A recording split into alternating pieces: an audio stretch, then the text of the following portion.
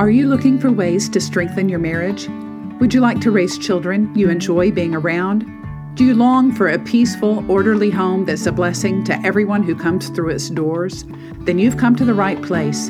I'm Jennifer Flanders, a Bible-believing, homeschooling mother to 12 and host of the Loving Life at Home podcast. Join me as we discover what God's Word has to say about marriage, motherhood, and minding the things that matter most. Hello, friend. Today on Loving Life at Home, we're talking about getting along with in-laws. Of course, this can be a challenge whether the in-laws in question are particularly difficult or not. That's because both the husband and the wife enter into a marriage with family histories and practices and traditions that differ sometimes dramatically from the family experiences and backgrounds and customs of the other spouse. And marriages often disrupt many of those cherished traditions that both families have come to expect, which sometimes causes hard feelings. Where will you spend Thanksgiving and Christmas? How will you educate your children? Will you even have children in the first place? Which side of the family will you live closer to? And how often will you come to visit? The answers to all these questions will influence what kind of relationship you'll have with your husband's parents and how well you'll get along going forward. Now, as it happens, my husband and I just got home from spending a week with his parents in Colorado. At least once or twice a year, we invite them to come along with us on vacation since they live about 10 and a half hours away, and we probably wouldn't get to see them very often otherwise. People who hear about these vacations or see the pictures that I post on social media assume that I have a wonderful relationship with my husband's parents. And while that is true enough now, it has not always been the case. Earlier in my marriage, I felt more like a friend of mine who recently asked my advice for dealing with an overly critical mother-in-law. No matter what she does, it seems that my friend can never do enough to please this woman, and she's growing tired of even trying. Can you relate to that feeling? Maybe it isn't your husband's parents who are giving you fits. Maybe it's your own, or a boss, or a colleague, or a friend. We've all known people who are overly demanding, who seem keen to criticize, but incapable of showing appreciation. And it takes a lot of grace to deal with such people, and doubly so when they're relatives and cannot be easily avoided. In coping with difficult in-laws, I discovered a few simple guidelines that seem to help. This strategy works equally well with difficult co-workers, neighbors, spouses, etc. So give it a try next time you find yourself dealing with anyone who seems impossible to please.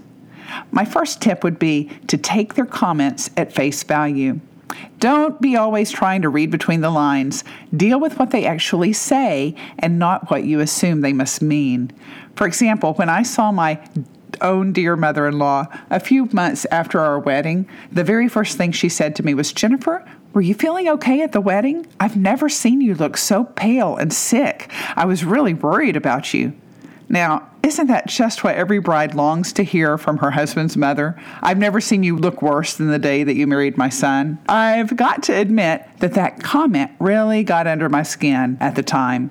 In my opinion, it was a wildly inappropriate thing to say to any young bride, and I undoubtedly stewed on it for far too long. But as I've grown older and hopefully wiser, I've realized that I don't have to take offense at that kind of comment. I'm under no moral obligation to let such remarks upset me. Rather, I can choose not to be insulted and simply take my mother-in-law's words at face value. Here are the facts. She was expressing concern for my well-being, which is a good thing. So instead of feeling upset or annoyed, I could simply reassure her that I felt perfectly fine at the wedding. In fact, it was one of the most joyous days of my life. Undoubtedly, I did look pale. As a freckled redhead with fair skin, I intentionally limit my sun exposure to avoid getting burned. And perhaps wearing that white wedding dress made me look especially washed out in my mother-in-law's perspective. As for looking sick, I had stayed out late the night before trying to pack my bags and finish my wedding dress, which I made myself, and I didn't get the last piece of lace sewn on till just a few hours before I wore it down the aisle. So maybe there were some dark circles under my eyes for my mother-in-law to notice. And in case any of my own daughter-in-laws are listening in, I should probably interject here that I think every one of them looked absolutely stunning on their wedding day, and they've only grown more beautiful in the months and years that have followed. My second secret to getting along with difficult in-laws is to avoid conflict if you can. Romans 12:18 tells us, if it is possible, as much as depends on you, live peaceably with all men. This is great advice for dealing with in-laws. As much as possible, try not to do things you know that will upset them. If your father-in-law hates to be kept waiting, don't show up 2 hours late for lunch. If your mother-in-law resents the time your kids spend with their other grandmother, then don't flaunt the fact that your mother accompanied you on your last family vacation.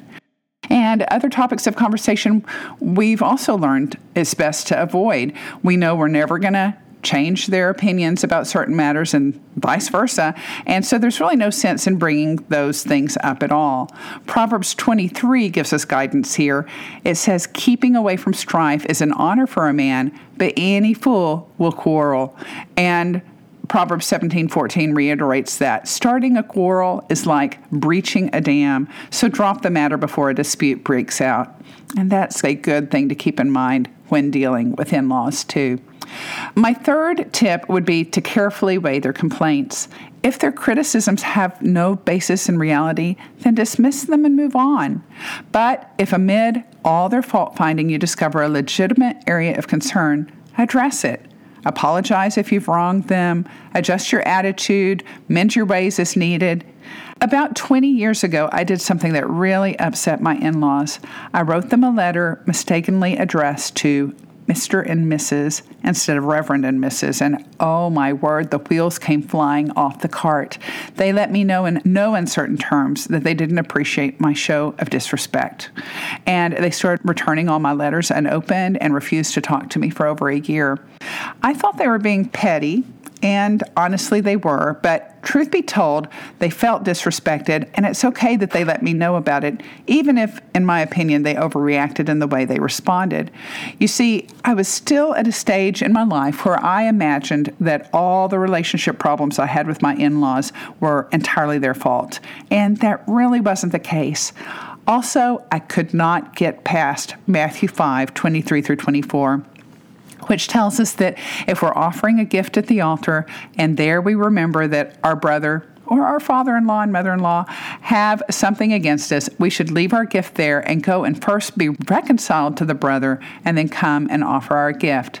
So fairly soon after my letters started coming back unopened, I humbled myself and wrote my in-laws a long letter of apology and asked them to forgive me, which they did. And for the most part, my relationship with my in-laws has been steadily improving ever since. But sometimes a brother has no desire to reconcile. Here again, as far as depends on you, you should make the effort. While we're on the topic of forgiveness, that brings me to our fourth strategy: forgive them. If you feel weary of even trying to please your in-laws, they've undoubtedly hurt your feelings, and it's vitally important that you let go of any bitterness that you may harbor towards them for past cutting remarks. Just wipe the slate clean. In the future, approach them as if you had no bad history together, but were meeting them for the first time. If it does become necessary for you to limit your time with them, only do that to protect yourself and your children. Don't do it as a way of retaliating against them or punishing them.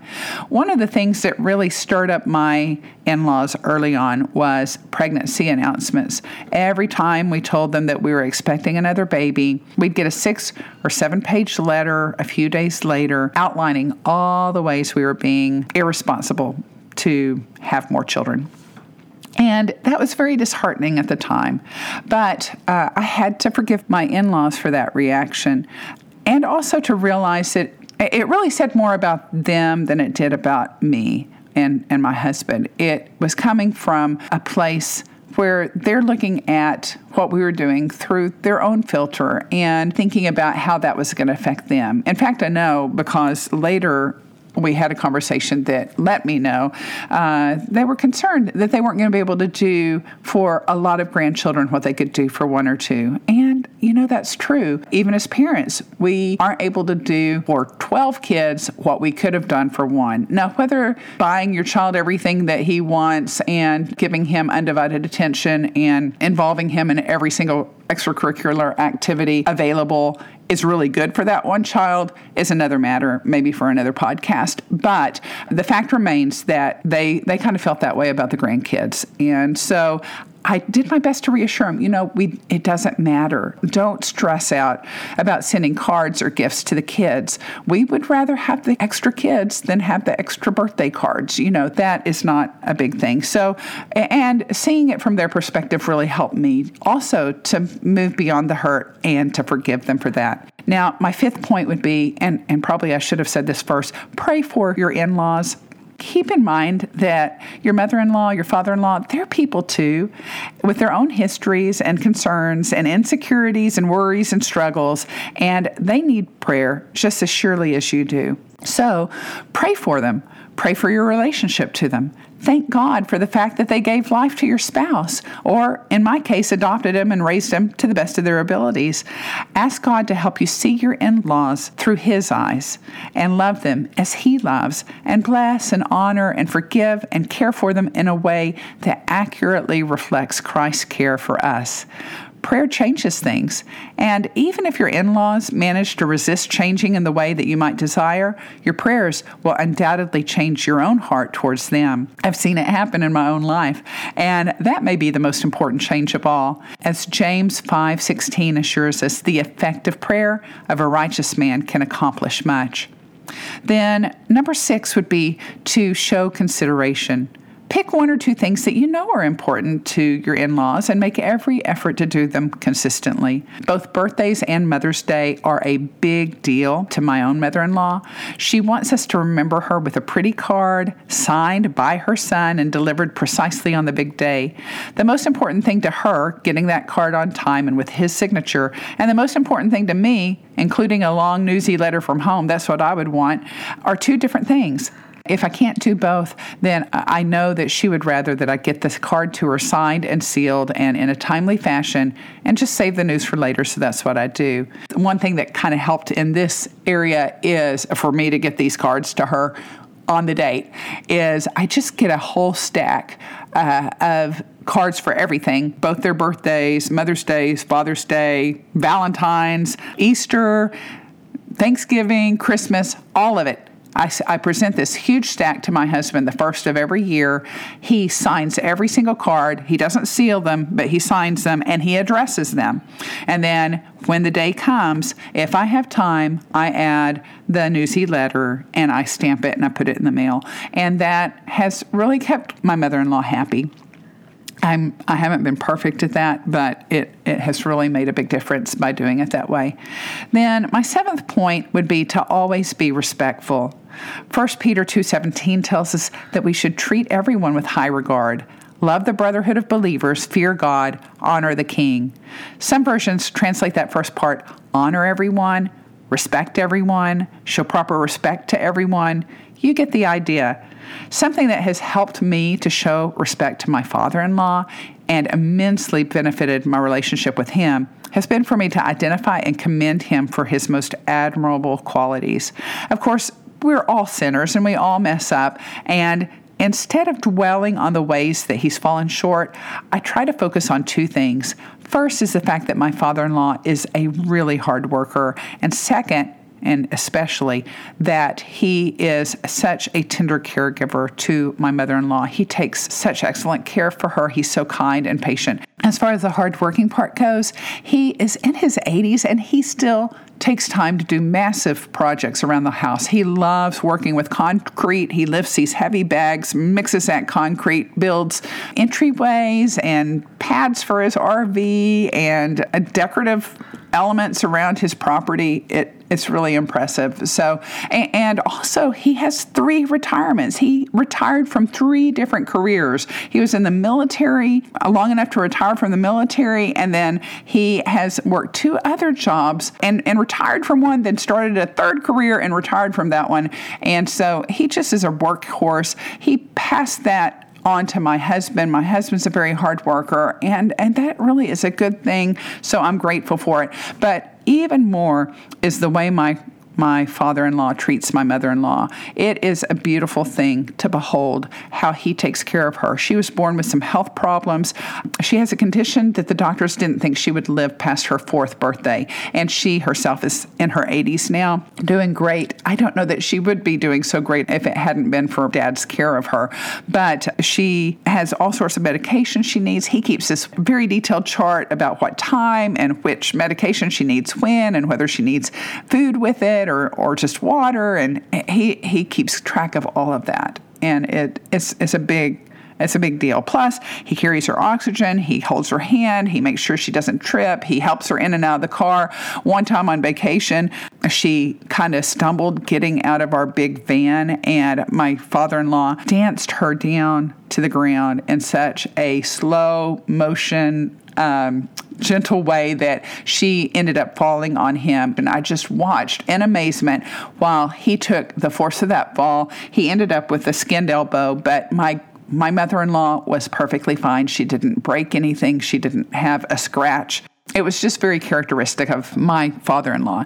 And so I'm grateful for the example he so faithfully lived for my husband in that regard. And I don't miss any opportunity to tell him how impressed I am with both of those things, but especially with the way he takes care of Mom. Another thing to keep in mind is that someday, when you're older, you may be a little cantankerous yourself. So treat your in-laws with the patience that you're going to want your sons and daughters-in-law to treat you when the time comes. It may be impossible to keep your in-laws happy, but at least you can keep your conscience clear by behaving toward them in a way that is above reproach. Base your actions on love. Season your words with grace. Hold your opinions in humility, and make it your goal to do right by them, whether it pleases them or not. I wrote this original blog, from which I've taken most of the material for this podcast, nearly 13 years ago. And for most of that time, if you had asked me, I would have told you that my relationship to my husband's parents turned around when I stopped making it my goal to please my in-laws and instead focused on making it my goal to please God through the way I treated my in-laws. And that shift really does make a world of difference. But as I was reviewing these notes for the podcast, I was struck by a new thought. All these years, I've accused my in-laws of being impossible to please, but that really can't be the case because obviously they seem genuinely pleased now. Either that or they've just learned to bite their tongue and accept me as I am. But reflecting on it now, I think perhaps a better description of what was going on in those early years of my marriage was not so much that my husband's parents were impossible to please, but they were impossible to impress.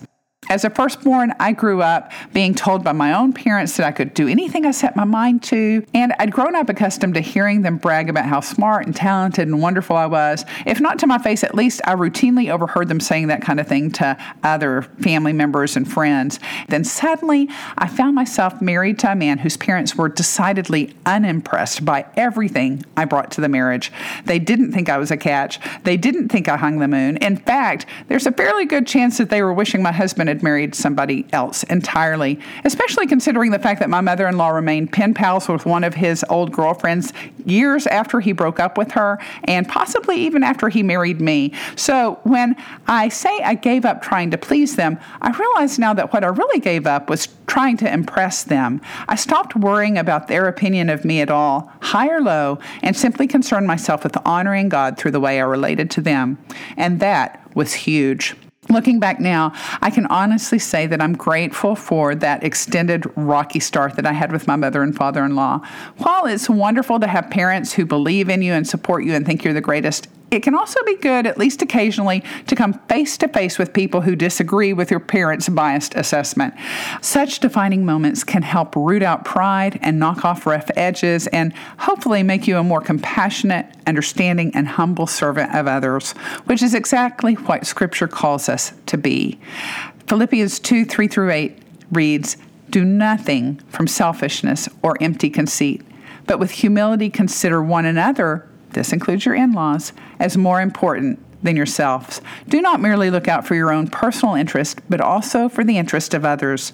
Have this attitude in yourself, which was also in Christ Jesus, who, though he existed in the form of God, did not regard equality with God a thing to be grasped, but emptied himself by taking the form of a bondservant and being born in the likeness of man, and being found in appearance as a man, he humbled himself by becoming obedient to the point of death, even death on a cross. I don't know about you, but none of the difficult people in my life have ever tried to crucify me. At least not literally. So I have far less to forgive than Jesus. And being obedient to this passage, at least at this point of time, does not entail my being nailed to a cross. It only requires me to approach those around me, in-laws included, with a Christ-like attitude of humility and unselfish concern for their welfare. That's going to look different for each of us, but for me, it means calling and writing my in-laws regularly, praying for them, inviting them on vacation with us, focusing on their best qualities and praising them for those things that they do right, and not being so quick to take offense. I hope you'll try some of these tactics with your own hard cases. Then let me know how it goes. Thanks so much for listening today. If you have a question you'd like to hear covered on this podcast, message me on Instagram at Flanders_family or contact me through my website, lovinglifeathome.com. Before you go, if you've been encouraged by something you've heard on the show, do me a favor and forward the link to a friend or head over to Loving Life at Home on Apple iTunes to subscribe and leave a written review of the show. Your doing so will help others find me so they can listen too. Until next time, I pray the Lord will bless your efforts to build a loving home life centered on Him.